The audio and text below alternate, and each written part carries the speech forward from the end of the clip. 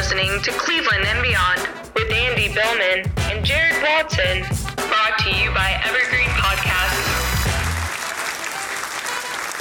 And we are live on Facebook, YouTube, and Twitter. Hello and welcome. He's Andy Billman. I'm Jared Watson, and this podcast is brought to you by Waiting for Next Year.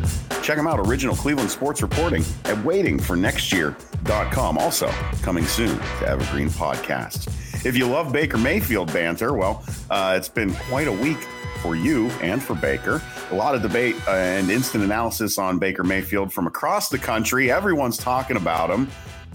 Not in the best ways either all the time. Also, should Baker be playing with his current injury? And let's add that to Odell being pissed off. And, oh, yeah, Jarvis Landry doing what he always does, busting his ass, playing with broken ribs. Anyone surprised by that? I'm not, but I do hope he's okay. What a fun week in Berea. Yay. No. And then to help here, the Buckeyes are back, brother. The Buckeyes are back, getting ready to play Nebraska. I'm fired up about that. That should cheer us up, Browns fans, if you're also an Ohio State fan, which many of you are. Boilermakers, Rondell Moore. Okay, sure. Look out, Hawkeyes. So that's going to help. We'll do a Buckeyes preview. But first, you're very... Well, I was going to come up with some sort of adjective, but I don't have one. You're 4-2 Browns. Cleveland Browns. The quote machine Browns. This Sure. this is the week for the first time we have gone back into the vortex of, if you turn on First Take, you turn on whatever that show is called on Fox 1, you turn on anything in the middle of the day, Mike Greenberg, Baker Mayfield, we think about this. Dan Orlovsky, what do you think about Baker Mayfield? What do you think about Baker Mayfield? What do you think about Baker Mayfield? The Baker Mayfield storyline and machine is at full go. We are in hyperdrive. You better fucking believe we're going to talk about that on Cleveland and Beyond. And to be honest with you, the opinions, obviously, I don't agree with all of them. I know probably Jared doesn't either, for sure. But I do think the narrative is appropriate. This is a big story. Baker Mayfield at the end of 2018 was thought to be the savior for our Browns. And right now, that is really in question. So for people out there who are sick of the Baker Mayfield story, I can understand it. I do think it's appropriate. I think it's a very interesting topic. And again, it reminds me of Lindor being traded. I think these topics are fair and accurate. The other big thing this week to me, Jared, before we get into Mayfield land, is this is the first time all year we've really heard from the players. This felt like a Freddie Kitchens week. You heard from Odell. I actually listened this morning to Kareem Hunt. A lot of players going through the turmoil of press conferences and being quoted in press. Van Pelt had a very spirited press conference this week. So, Jared, for the first time, I'm not saying we're falling back to the Kitchens, because I don't think that. But this is the first time, Jared, I felt like, wow, like we are back. The want-to-know mantra is there. They're saying it, but it doesn't feel like want-to-know mantra during the week. This has been a lot of banter from the Browns this week. A lot of banter. Well, you can do two things with that. You can collapse and fold and fall on top of yourself, over on top of yourself in Cincinnati, right, which is in play. Or you can be led by a coach like Stefanski, who will hopefully help them to channel all of this into taking it all out on Cincinnati this Sunday. I hope that the latter is what we're looking at. I hope that they go into Cincinnati focused and ready to take it out on the Bengals. I hope that they go in there to not only show everyone else, but themselves that, hey, this isn't just going to fall apart. This isn't like every other Browns team. Now, I get it. Odell is pissed for the same reasons that I'm pissed. Can we beat the teams that we absolutely need to start beating if we are going to take that next step? But what I will say is this. They have already taken the steps necessary to get to 4-2. So it's hard for me to really be overly concerned yet when we've got to do one thing at a time, one foot in front of the other. I think they've done that. And they have an opportunity to then beat those teams on the back end of the season and improve over time. If we want to circle back to Baker, boy, oh boy, there's your issue. We don't know right now. I don't know if Baker's going to be the guy. I got to say it. But do I want to say what Stephen A. said?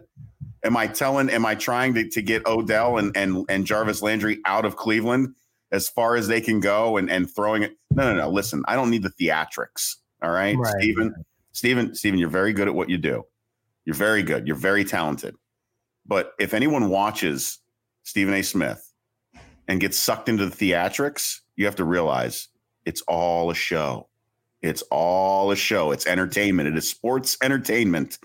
So let's calm down on the talk of getting those guys to run out of town after a terrible game against the Steelers. Well, that's the kind of crap that I do disagree with Stephen A. Smith. Right. I thought what he said was really wrong and was just creating headlines and stir. What you just said. It is what you just said. You're right. And here's my bigger thing with stuff like that. It's wrong. Landry and Odell Beckham, actually, the biggest difference, here's why he's so wrong.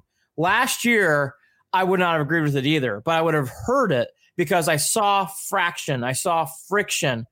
The one thing I was going to allude to, even going through all these press conferences, though, everyone's still aligned to me. I'm not seeing the islands. I'm not seeing Baker's group. I'm not seeing Landry and Odell's group. I'm not seeing like the defense splitting up, and I feel that. The only thing that I will say about this, which I will we're going to have to digest it after the Bengals game because it's hard to determine whether this is good or bad yet, obviously, as we don't know the outcome. But the one thing that's very true and very clear, not only were Jared Watson, myself, Holly Wetzel, other Browns fans pissed about the Steelers loss, the Browns were pissed. Because Odell Beckham was frustrated this week. You can hear the underlying tone from Baker Mayfield being frustrated this week. You got that from Hunt, and you certainly got that from Jarvis even a little bit, and you certainly got that from Van Pelt. I thought Van Pelt had a spirited press conference this week. So the Browns were pissed. Now let's get to the headliner here in Mayfield. Mayfield, again, I'm repeating myself, but I'll say it again. To me, the bigger conversation with Mayfield is, and there's actually now a new storyline too about his injury, but let's get to the big one. It's not about Keenum and Mayfield. It's about will Mayfield be the quarterback 2021 and beyond. And I'll say it again. I don't think you're going to even know that after the Bengals game. I think it's going to take you all 10 games, especially those 2 games later in the year. Even if the Browns lose, I don't think that's going to determine this thing. I think they're going to need him to play it out and see. Now that's going to really ding him, but I don't think it's going to be the final straw. The one thing though about Mayfield that he is definitely feeling, and you can see it, right now, Mayfield is fighting through his career in Cleveland. And we kind of said that already after the Baltimore loss, and he had to get that back against the Bengals. It almost feels like, again, I really don't think it's a must win for this team. But if he wins, a lot of this pressure, like taking something out and getting the infection out, does take a lot of this pressure off again, Jared. It really, really, really does. I mean, going to 5-2 is always going to be a good thing. 5-2 is a beautiful record, right? 5-2, right. 4-3, you're teetering, and 4-3, teetering on a game that you should win, Andy.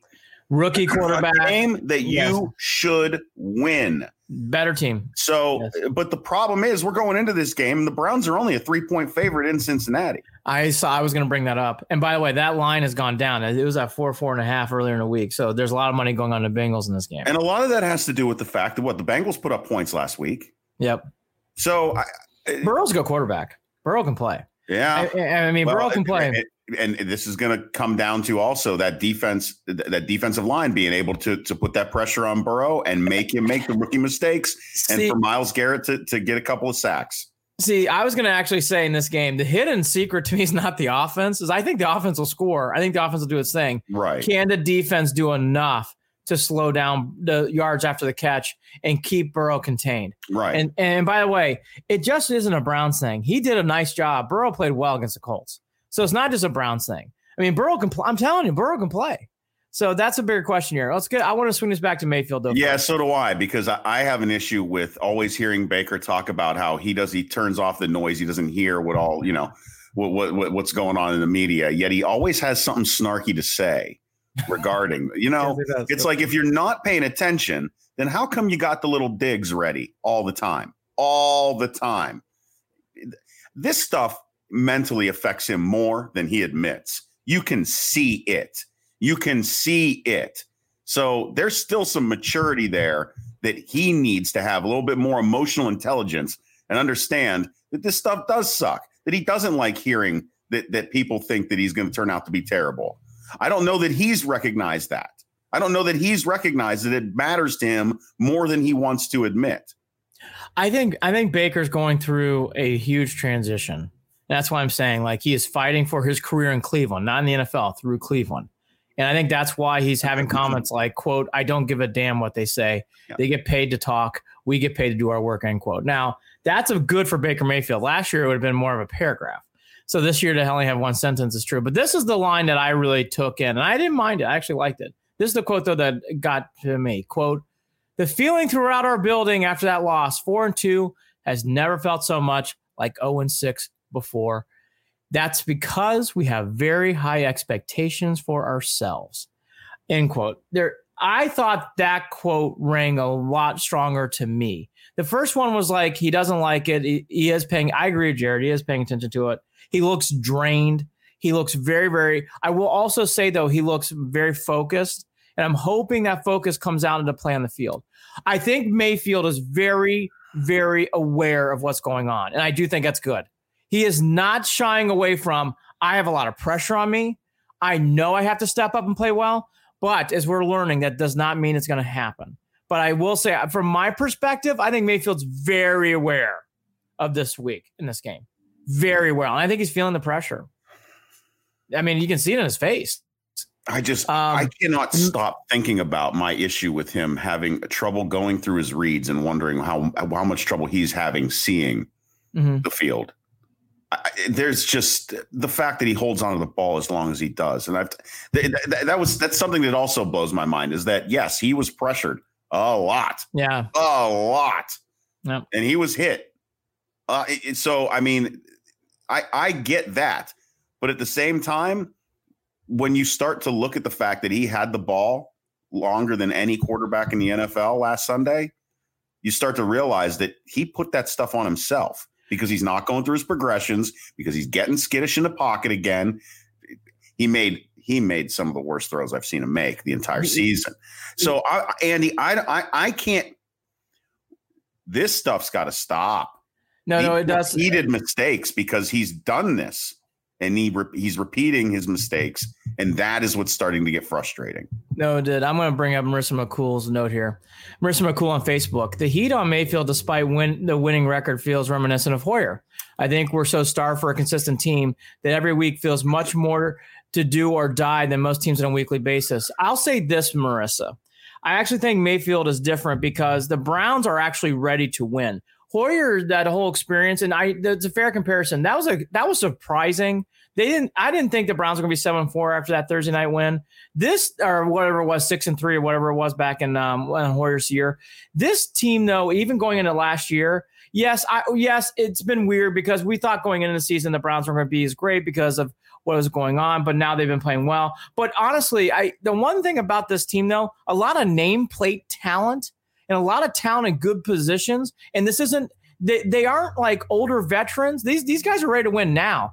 The one thing that's consistent from everyone that I love, Hunt, I'm just here to win. Odell, I'm just here to win. Landry, I'm just here to win. Baker, I'm just here to win. And that is a great mantra. And I will say that is not what we heard last year or years prior. So that mantra of the drumbeat is there. And that's why I'm saying I don't see friction. I'm not seeing fractures.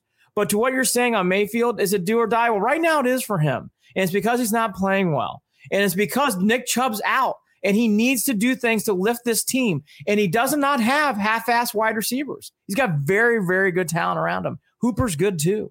So he has weapons around him. He has to use them. It's a lot of pressure, but the pressure is fair because he's the number 1 overall draft pick. He has wanted the spotlight. So the spotlight is now on him. And now it's time for him to perform. And you can't do a Hulu commercial. You got to go out there and throw touchdowns. Well, and the other issue is, Andy, when we stop talking about how poorly the secondary and the defense can be at times, and we're focused on Baker, that's just not a good thing. That's just not a good thing. It's not. This should not be what we're talking about right now. We should not be in a position where we have to sit here and talk about the issues that Baker is having at quarterback, and he is just having them, period. The numbers tell it all. Well, Jared, and something else I want to get into too. It goes deeper than that. Mayfield's dinged up. And there was an interesting comment on Bull and Fox that I found that I want to talk about real quick. This is Spiro Dides, who's I actually like Spiro. He does a good job on CBS. I enjoy him. I'm glad to hear he's doing the game this week. Yeah. He said this quote. I guess he talked to me. I guess he got some vibe or talked to Mayfield. Quote, to be honest, this is from Spiro. Quote, to be honest, it's not better, but it's just something I'm going to have to deal with, talking about Baker and his ribs, and it's bothering him to follow through. And this is where this situation is tricky because Baker wants to play, and we're all talking about all this different stuff, and Baker's hurt. So that's why, Jared, I think the story is even bigger, and it is what it is because there's this whole outlier of how hurt is he? He's denying he's hurt. They're saying he's ready to play. So you got to figure he's ready to play. And then you hear reports like this yesterday. You know, and by the way, this is typical sports. I'm not saying this is that unusual. I mean, Stefanski said he feels way better than he did the week prior, right? I mean, that was all right. So, listen, let me ask you this: Case Keenum comes in and throws, against Cincinnati. What are we okay with that? I mean, why not take that week? He's got that week, and then he can go in and have another bye. I'm with you. I'm with you. Why not? Why not? This is a game where you could do that. Now, granted, it makes it more difficult because you just had your ass handed to you in Pittsburgh. Mm. So it does make it more difficult to make that call. Mm. But if you're talking about the long term, if you're talking about being ready to win down the wire when you're starting to put playoffs in contention, then why not do that now? Why not do that now? No. Look, I'm with you on this whole thing of there's two prongs to this. The Browns, here's the other point too to what Marissa was asking earlier. The Browns are actually in win now mode because they have a chance to make the playoffs. They're always in win now mode. It's professional sports, but for someone like they got to start winning now. And the other big thing is to what you're saying, the Browns are at a point where Keenum versus Steelers is scary. If we're all being fair and honest, if Brave Mayfield is hurt and he can't follow through, getting him healthy for that down stretch is much bigger right now than playing a Bengals game on a Sunday because those games later in the year are huge. And I agree with Jared. If he could use that week and a half and it could help a lot, that's something they should really consider. I mean, Marissa says the same thing on Facebook again. As someone from Minneapolis who watched Case play in that system, I'm at the very least not scared of what would happen if he came in. Yeah, I agree. Good point, Marissa. I completely agree, and that's a nice thing here. By the way, Philip Cords, who I love, Philip. Yeah, great banter with him. By the way, I'm sorry to hear you're laid off, Phil. I was waiting for the right moment to put that one up there. Yeah, I know. There's some pluses to being laid off right now. Hey, we love you. We love you, buddy. I hope you get a job, man. I'm sorry to hear that. I know it's been. Or don't get a job. Relax a little bit. Kind of figure out what you want to do. And by the way, give us stars, give us thumbs. We all love all that shit. Look. Going back to this game itself, though, this Mayfield banter, again, I think we've hammered it on the last podcast, so we won't go down the road. We all know this game, and all these games are going to impact that decision. Right. But all this is fair. And again, I want to repeat one thing. The Baker that I am seeing, though, in these press conferences is feeling the stress, is feeling the pressure. Here's the great news. I want to give a positive spin. If he does win, and he keeps winning, it's very good because he has a lot of pressure on him. And it's going to make him a better quarterback in bigger spots and later in the year and in playoff spots. And I want to say that again. The pressure he's feeling is good because it's going to make, if he can do this and he is as good as we thought he was at the end of 18, he will rise up and this will make him stronger. So far, that litmus test has told us it's not going to happen, sadly. Right. But if you want to I can't state this enough. In life, sometimes you don't have opportunities to succeed because you fail and you get fired or you fail and something else happens. In Baker's case, he has 10 games, 10, including one big one on Sunday again, and an interdivisional game. So he has opportunities to do this. He's lucky. And again, I give Baker this one credit for everything this week. You can tell by his facial expressions and by his tone, he realizes what's in front of him. And he knows how serious this is. He gets it. It's a big deal. It's a big deal. I have to tell you that after last season and after 6 games of this season, that we are really getting to the point, at least for me, where I'm going to bring up my old favorite saying there: when somebody shows you who they are, believe them. And on the field, Baker has shown us who he is, and I'm really starting to accept the fact that this is just not working. No, agreed. I hate to say it. I don't say it with any sort of malice or with any sort of delight. But at this point, I don't have expectations of anything more than hoping he protects the ball and hoping he gets rid of the ball. If those two things happen, that in itself would be a step forward from this week after last week. I don't know what else to. I don't expect him to go out there and sling it. I don't expect them to go out there and have himself a game. I mean, he had a great first half with the Colts, but then he didn't even play a complete game that game. The one thing I will say again as a positive, he reminds me a lot of Brett Favre. And Favre had games like that against the Vikings. He had games like that where he shit the bed. And Baker shit the bed last week. He had games like that too in his career. And his stats are up there with those similar guys. So let's hope that he continues through. Now, here's my new favorite guy. I like Odell. I love his energy this week. So do I. His quote, I'm pissed. At this point, I don't really care to keep trying to make myself look like a good guy to the world and all that shit. Tired of losing good teams, end quote. I give Odell a mental high five. I love this. This is what we've all been feeling this week. This is what all I've been saying. He for the first time, this is why I'm very excited about this. He talks like at times we're being fair. It's been more individualistic. This is not. When he's saying I, he means we. He goes, and I know what he's saying here. He goes, I don't like this. I'm not happy. I don't think this is cool. I give Beckham a lot of credit. I love that quote. I thought it set the tone of like, I'm tired of this shit. Well, and you can see even by his actions on the sidelines when he was pulling those guys together. He pulled the wide receivers together at one point during the game. He's getting into people's asses. And again, we can do this game again, too, and touch on the fact that when Tom Brady does it, it's a little bit different. It's received a little bit differently. I agree. It's like bat flipping. Remember I told you, I'm like, no one cares if Jim Thome bat flips. Lindor bat flips, everybody's got an opinion. And I'm not trying to make it a racial issue, but here's what I will say. We've said this in this podcast way too much. Odell gets picked on for whatever reason way too much. Way too much. This week, he's done nothing wrong. I want to repeat. Odell Beckham Jr., his quotes have done nothing wrong. They've been appropriate. And on the mark, and he's lucky if he gets one of the 15 calls that he should get a game too. So, the bigger thing here too, before we go down the road, and I see Philip's other comment, because I think this is a big thing. I do want to touch upon real quick. We're going to go back to Baker. Can't believe it. Philip on Facebook. Remember, I'm not a Baker guy. Just hope he figures it out. And Philip, to your comment, I just want to go down a deeper road because I know what he means by that. Or I think he does, but I'm going to interpret it as this. There's way too many people in Browns fandom who says if you don't think or you don't like Baker, you don't like the Browns, you don't like Baker Mayfield. That's not what we're saying here. Right. I kind of know what Philip's alluding to here. It's like, I do too. I hope he figures it out. That's why I'm trying to give hope. That's why I'm trying to see some positive things. If you held a gun to my head in Vegas, do I think he is the franchise leading quarterback down the road? I grit my teeth and whisper, no. But do I think he can manage through the season and take the Browns to the playoffs? Yes. Does that mean he could be here for the long term? I don't know.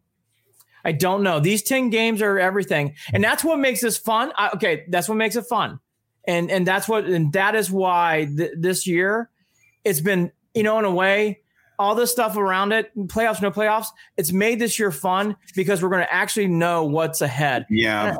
And I hope it's not draft picks. But that's the thing. The problem is, Andy, if it is draft picks, you've got a team, as you said, offensively with big nameplates that are ready to win. And now you are going to set them back 3 years. I know. And this team can't do that. This team is ready to win. And you got Myles Garrett on defense. The other thing, Myles Garrett is a superstar. We're going to get to him in a second. So Baker has to work out, or we are going to be miserable. It's going to be fucking lonely. It's fun now. It could be really lonely in December. It could settle for mediocrity then. I'm not. I don't want that.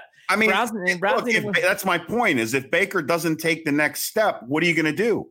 What are you going to do? Are you going to keep him and just hope you can squeak out 9-7 every year? By the way, how about this? Or are you going to draft and waste everyone's time? How about this? The Browns go 10-6. They make the playoffs. Don't be surprised in this podcast. I say, I thought Baker did a good job, but I think they should draft a quarterback still. First, second, third. Look, if it's going to be for development over the next couple of years, and all right, I guess you know what I mean? There is a way that they can do it and get away with it, but that's my point. At the same time, it's just frustrating because, well, we can also bring this up too. If they go 10-6, I think that the winning record that the Browns could end up with at the end of the season really just shows some of the increased disparities in talent between certain teams. There are certain teams that are going to, it just feels like there's enough separation there in talent that the Browns can pull away with more of those wins, where in other seasons it's a little bit tighter. I actually will say this, and you're right to a point. I think we've started to know who are the shit show organizations and who has their shit together. Yeah, because Dallas is a shit show. When you have Giants. COVID, Giants are a shit show. Jets are a shit show. Those and honestly, if this was Freddie Kitchens or Hugh Jackson going into this year, the Browns would go 3-13, 2-14. Oh yeah, I mean that's Stefanski is a good coach. And they have some good parts. And Andrew Berry and DePodesta have done a nice job. They really have. Not even a nice job, a good job. They really have. Landry's been playing in broken ribs. I can't state this enough. He's the heart and soul of this team. For people who need to pick me up, I would listen to his press conference. I love listening to Landry. I just love his energy. Big fan. Quote, "It hurts, but depending on the play, whatever, at times it's bearable. We've done a good job making sure I get a little protection here and there throughout the week," end quote. Landry really speaks to the passion, and that's why, again, I can't say enough. Have you ever had broken ribs? Buddy, I don't play sports. People can't. Well, even without you can't even get comfortable to go to sleep with broken ribs. And this man's out there playing football. He's a tough SOB. God bless. Speaking about tough SOBs, Harrison's out of protocol. That's great news. He sounds like he's going to play this week. Carl Joseph sounds like a maybe. Phillips and Teller, I don't think you're going to see either one. They're out. Sendejo popped up this week. Looks like he's limited. We'll see. But the bigger, I know, poor Sendejo. All you can do is kind of chuckle. Richardson, though, was the big injury. Sheldon Richardson, out of nowhere on Thursday, was on a bike. It's not a torn Achilles. It is just an Achilles injury. Thank God. I know when I said Achilles, I'm like Achilles. But you get the vibe he's going to be okay and play, but that they need Richardson because they have suddenly gotten thin. Larry Ogunjobi, who's now healthy, but he's been having some issues here and there. They don't have the depth of tackle they once did at the beginning of the year. Yeah. So Richardson not being there is a big deal. Remember, this is Joe Mixon. And Mixon, and by the way, but I don't want to go too far down. I don't give a fuck about the Bengals. If you're the Bengals, I know you have Joe Burrow. I would hand off the ball quite a bit to Mixon. I'm just saying. And they won't. That Zach Taylor doesn't do it. He's a terrible coach. Fine by me. By the way, keep throwing the fucking ball. And Joe's really good. By me. And by the way, you get encouraged by Joe, so I get it. But those are the injuries this week. My partner alluded to it. They're only 3-point favorites. The Browns are on the road, which for people who don't know in Vegas, you always give the home team 3. So that basically is saying the Browns and Bengals game is even. The quick totals, even with Joe Burrow, the offense is still 25th. They did play much better against the Colts, though. The defense is rotten. They're bad. They're 25th overall. They're almost in the bottom 5 in rushing. They're 27th. So they're almost in the bottom 5. So this is a bad rushing team. The Browns should be able to bounce back. Offensive line, Kareem Hunt, Dearness Johnson. The running game should be able to bounce back this week, Jared. You should be able to get that bounce back. Keep that in mind. Now, the defense, real quickly. Myles Garrett has done a lot of wonderful things. He is on his way to being defensive MVP. if you can get Harrison back and you can get enough out of these players who are running around, and hopefully Mack Wilson he was on camera this week, so hopefully he gets a little bit more of his feeling. You haven't felt Mack Wilson all year. No, not at all. And you hope that you feel him in this game. Here's my quick prediction. I think the Browns win. I just think because there's too much talent, and I get the funny feeling Baker's going to actually play well this week. I can't put my finger on it, but I just think that knowing he's always played well against the Bengals, even on the road, he's played well against Cincinnati. Even in a loss last year, he had a couple of bad throws, but he played pretty well overall. And for whatever reason, and this is more on the Bengals, from what I can tell from Taylor, he's not going to hand the ball off.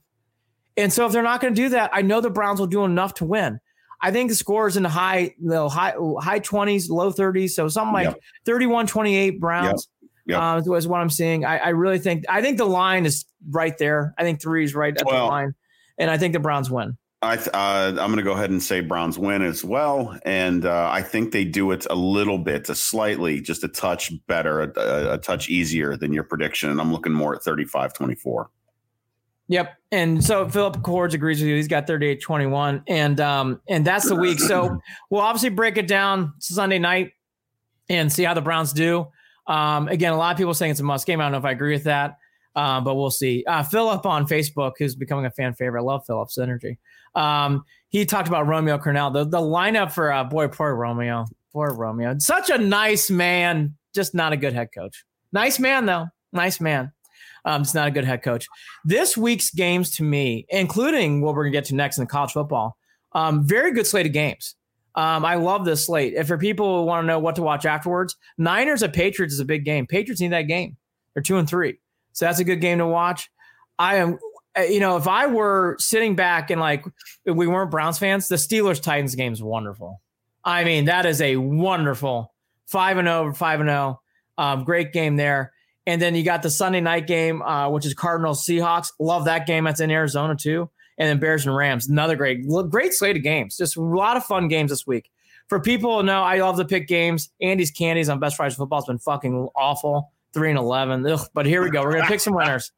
We'll get to that in a later show. But anyways, I love the Bills this week. You're gonna give away 12. I would still take the Bills. Titans are only giving up 1.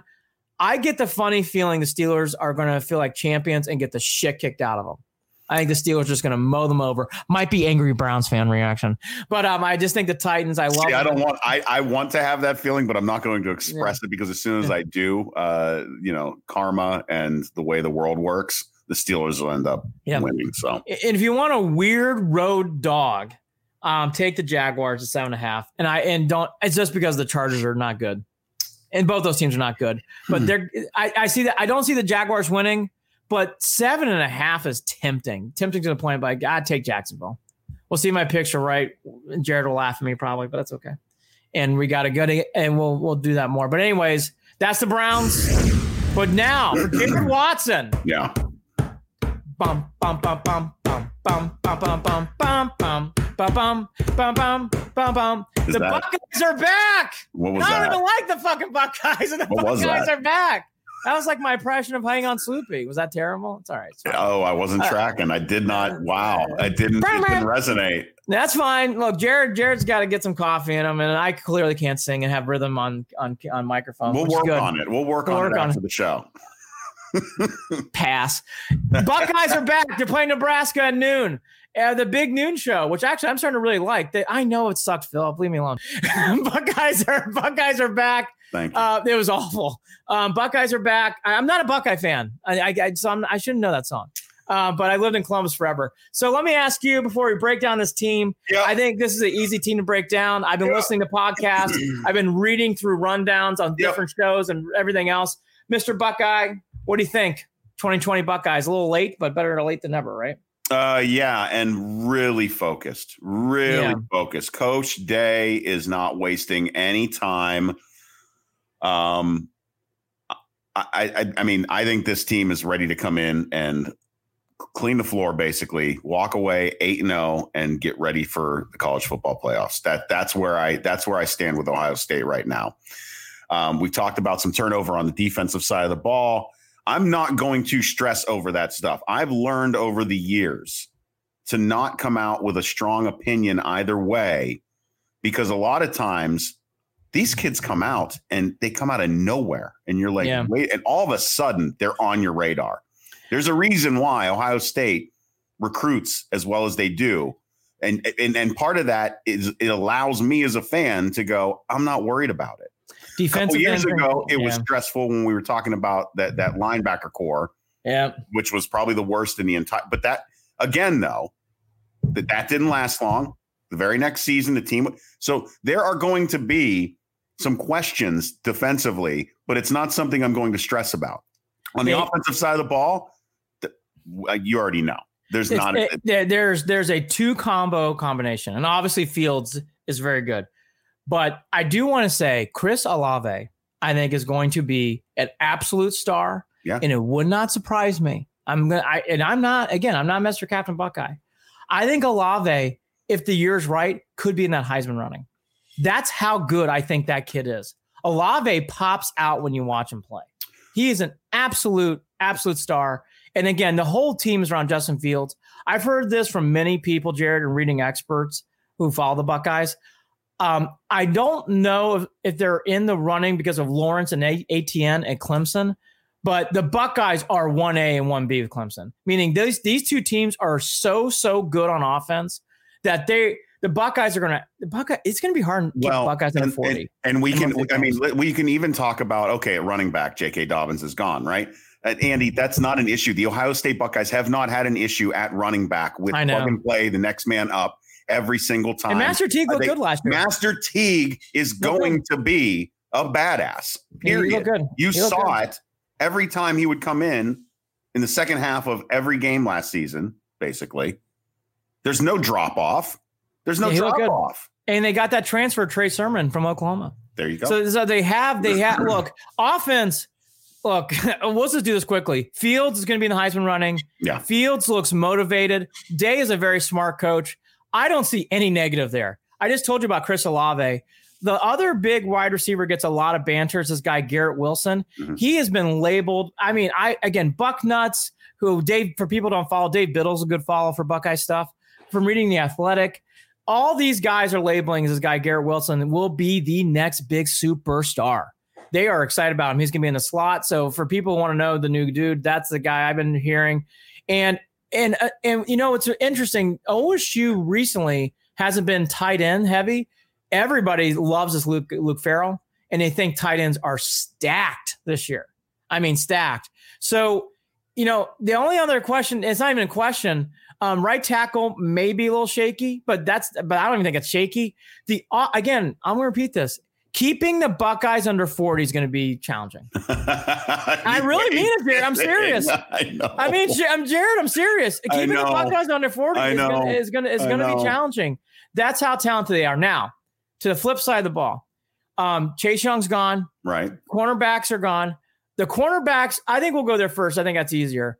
Everyone's high on Wade and Banks. And Banks played last year. Banks stood out. Wade's good. The bigger thing here is the safeties, Marcus Hooker and Proctor.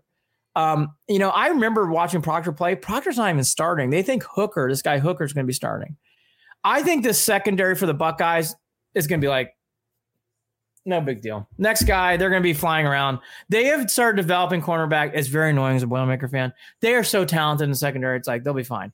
I think these defensive ends, Zach Harrison gets talked about a lot. He's the next 5-star recruit who's going to be playing. Cooper is not as flashy, whatever else. But, you know, Jared, when you have senior depth at linebacker, you hear these people's names in cornerback. I agree with you. I think everything will be fine. The only weakness, and this is from Ryan Day's mouth and experts, is up the middle tackle on defense. That is the only question. That's it. I mean, if that's your only question going into the year, I mean, what the fuck? I think I'll take it. I mean, look. This year, we'll have to see. We'll break it down after the Nebraska game. Ohio State's given up 26. I would take every one of those giveaway points and love it. And I don't think Nebraska's terrible. I just think that much about Ohio State. But here's the bigger thing about this team, too, in this season.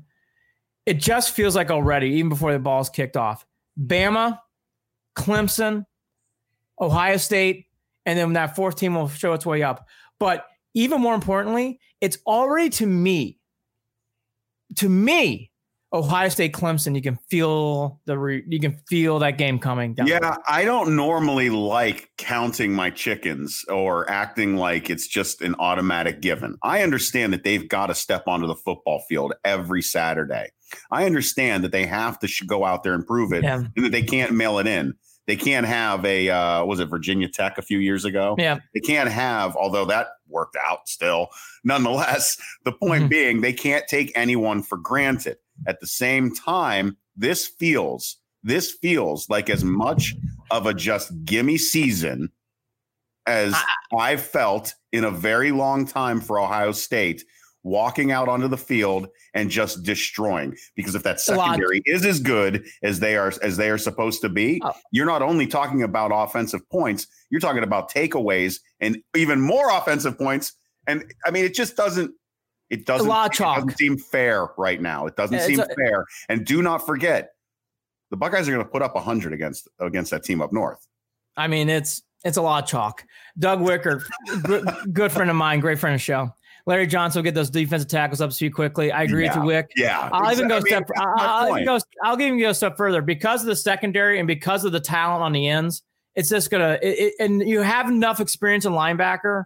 I think the defensive tackle thing is a little blip on the road. Marissa McCool, who's from Minneapolis, she makes a great point, and I actually do want to talk about this quickly before we get back to the Buckeyes. I love the Gophers on Saturday. They are actually a home dog, +3 with a returning quarterback, returning star wide receiver, stud, and they came off a great year. I love the Gophers on Saturday night. Love them against Michigan. Love them. I actually think Minnesota has a chance of winning the West. I really, really do. Okay. I really do. Wisconsin's got this big, flashy quarterback who everybody's high on, but I do love when you have one of the best. I mean, all Big Ten wide receiver, second all-team quarterback coming back, and Fleck. I think Minnesota's ready to roll. I think Minnesota's going to be tough to beat. And I'll give my 2-cent Purdue opinion that will drop the ratings here in a second. Rondale Moore's very good, but it sucks that Brahms got COVID and he can't coach this Saturday against Iowa. I just wish he was there. Purdue has got the talent and the speed. It stinks because you wish they could put it all together more with Rondale Moore. Rondale Moore is a pro, but Purdue's sadly still a year away. It sucks. But if you get quick predictions, I mean, is there any debate? It's Ohio State. And by the way, Penn State lost their best running back, Brown, for the year. He might come back later. So Penn State's dinged. Michigan, I don't believe the Joe Milton hype. I just don't. I don't think he's as good as people say. What is that? What have they done to show you anything? Michigan State's in transition. Rutgers is Rutgers. I think Ohio State, folks, easy. I think you're going to see Clemson-type spreads. Clemson's a 46-point favorite against Syracuse this weekend. 4-6. 4-6. You're going to see those kind of lines for Ohio State. That's dirty. 4-6 That's dirty. against Syracuse. That is nasty. And by the way, Clemson last week, real quickly on Clemson, they played Georgia Tech in Atlanta. Final score, for people who didn't see it, 73-7. Not close. It was almost at 50 points at halftime. That's the kind of stuff. That is the one thing I've noticed about college football and the pros. Because of COVID, if you don't have your shit together, you just don't lose. You get embarrassed. I love Wicker. Wicker's a great sense of humor. To be fair, Syracuse is coming off Liberty. What has happened to the Donovan McNabb? What has happened to the McPherson days of the, oh my gosh. I'm sure Jim Brown is angry. My gosh, what has happened to once mighty Syracuse? Terrible. Anyways, Reyes, rest in peace. Yeah, real quickly back on the Buckeyes. I can't state this enough. It has been a weird year, as we all know. We won't even get into that again. I have loved college football. I always do, and I've been enjoying it. It's great to see on your scoreboard lineup Purdue versus Iowa, Nebraska, Ohio State, Minnesota playing at home again, and in the big jug against Michigan. It's just good to see that. Tonight's Friday, we're doing a show on Friday. Tonight's Wisconsin, Illinois. It's good to see it. It's good to see it. There's a hole. There's a hole in our football hearts when the Big Ten isn't playing. It's just weird. And by the way, even though I'm not a diehard by far, as you can tell, it's gonna be nice too to see Oregon and USC and all this. We need all these things back.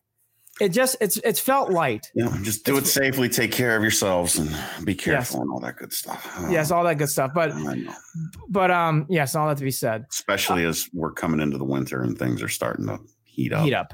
Unfortunately. Before you ask me my final thoughts, I want to wrap up on this tonight. I know people don't give a fuck about baseball, and I could see it by the ratings. I will say the World Series is very good, and it's a great study of high rolling Dodgers with all their money, and the Marlins I think are the only team. I know the Marlins have less, but Tampa Bay is in the bottom 2 or 3 in payroll. It is a fascinating series. It has been good baseball. It's been very competitive. It's good to have some fans there. It's 1-1 right now. I will be watching tonight. And I'll tell you right now, I will be into the World Series. For people who want to know, I would watch it. I think it's worth your time. It's been a very, very good World Series 2 games in. I've enjoyed it. I've peeked in. I peeked in, which for me right now is saying a lot. It is. I've peeked in, and I've never expressed this, but I don't know whether this is okay or not. I love Mookie Betts' play. Oh, he's good. That was a bad trade. The Red Sox are finally getting punished for a bad trade. Defensively is wonderful. Something else to watch on the field. He is worth every dime and nickel. Every dime and nickel. And by the way, for people out there wondering, is Lindor going to the Dodgers? Corey Seager's playing out of his shoes right now. I mean, he is having a playoff run. I heard them on a telecast, and I said the same thing. I'm like, look, I love Lindor, but Corey Seager, my God, are you sitting him down? Yeah. He is playing unbelievable. Anyways, it's a great series. It comes down to one thing. The Dodgers have no starting pitching outside of Kershaw and Buehler in his tight pants, and that's it. Everything else in that team, though, they can hit the hell out of the ball. And it'd be fun to see Kevin Cash win, right? As a former Indians, sidekick of Tito. It'd be fun to see him win. By the way, Yandy Diaz playing well is annoying. I'm happy for him, but it's annoying. Jake Bauers, sipping coffee somewhere. I don't want to talk about it. Hey, you can follow us on Facebook, facebook.com/Cleveland and Beyond, on Twitter @CLE and Beyond. Did that trade work out? No. Shoot us an email, andyandjared@gmail.com, andyandjared@gmail.com. We are brought to you by Waiting for Next Year. Check them out, original Cleveland sports reporting at waitingfornextyear.com. Check out the website, clevelandandbeyond.net. We're going to have to, that's going to be updated really soon. So you know what? Yes. Don't even bother checking it out right now. We'll tell you when to check it out. Maybe in about a month. Go to Facebook. Facebook's fun. We are soon to be officially a part of Evergreen Podcasts. Yes. Andy, final thoughts. Doug Wickert and I are University of Toledo alums, also fraternity brothers. I cannot wait for the Rockets. I have no idea how they're going to do, but I always support the Rockets. Love Toledo. I was excited. I'm not going to lie. I'm on sports all the time. When I saw the slate, I'm like, holy shit, the Mac's playing. So it was good to see that coming out. I'm glad to see the Mac is back. I'm excited about that. Again, I was great to see the slate of games this week in college football. It's my favorite sport by far. And again, the Baker Mayfield machine is back. The quotes, the banter, the talk has been on full go. For people who don't like it, I apologize. But it's full go back. And thank you to Marissa McCool, Doug Wickert, Philip Cords. All you guys are great. We love all the comments. Check us out on Sunday, and Holly Wetzel and I on Wednesday. Best Fries in Football today. By the way, Coach Urban Meyer talks about why he took the Ohio State job in this podcast. It's an interesting answer. You'll have to tune in to listen to it. I can't tell you here. So we need the clicks. Click on it. Just click on it. If you like me, just click on it. Click on this too. Click on it. Oh, God. Andy, enough with the desperation. He's Andy Billman. I'm Jared Watson. Oh, come on, Baker. Come on, Baker. We got this. You got opportunities. Boil her up. Talk again soon. Beat those Hawkeyes. We better be coming back here and doing a Victory Monday show. Victory Sunday night. Victory Sunday night. Oh yeah, I'm not doing anything. Yeah. Normal. Again, another day where I'm not awake. Weird. Can the Buckeyes score 70? I think they can. Ooh. Yeah, but I don't know if they might. They might. I don't think it's gonna be this week, but I can see a Georgia Tech Clemson score coming by. Take care, everyone. Bye. Bye. Cleveland and Beyond with Andy and Jared is a part of Evergreen Podcast. You can follow them on Facebook at facebook.com/Cleveland and Beyond, on Twitter at CLE and Beyond, or shoot them an email at andyandjared@gmail.com. And don't forget to visit the website, clevelandandbeyond.net.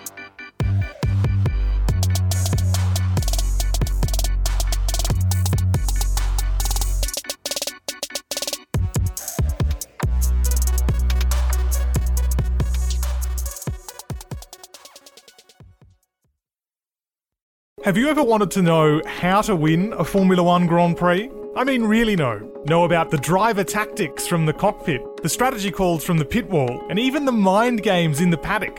There's a lot more that goes into winning a Grand Prix than just 90 minutes of racing. So every week on the F1 Strategy Report, we're taking a deep dive into the decisions that shape every result. Hey there, my name is Michael Laminato, and every week I'm joined by an expert guest from the paddock to talk through the big calls that won the race and the missteps that resulted in bitter defeat. Before every race, we'll look back at the previous year's result and consult the current form guide, and we'll be in your feed after every Grand Prix dissecting the outcome and what it means for the championship. So for your regular hit of Formula One analysis, subscribe to the F1 Strategy Report wherever you get your favourite podcasts. The Strategy Report is a Beer Mogul podcast on the Evergreen Podcasts Network. My name's Michael Laminato, and I'll catch you after the checkered flag.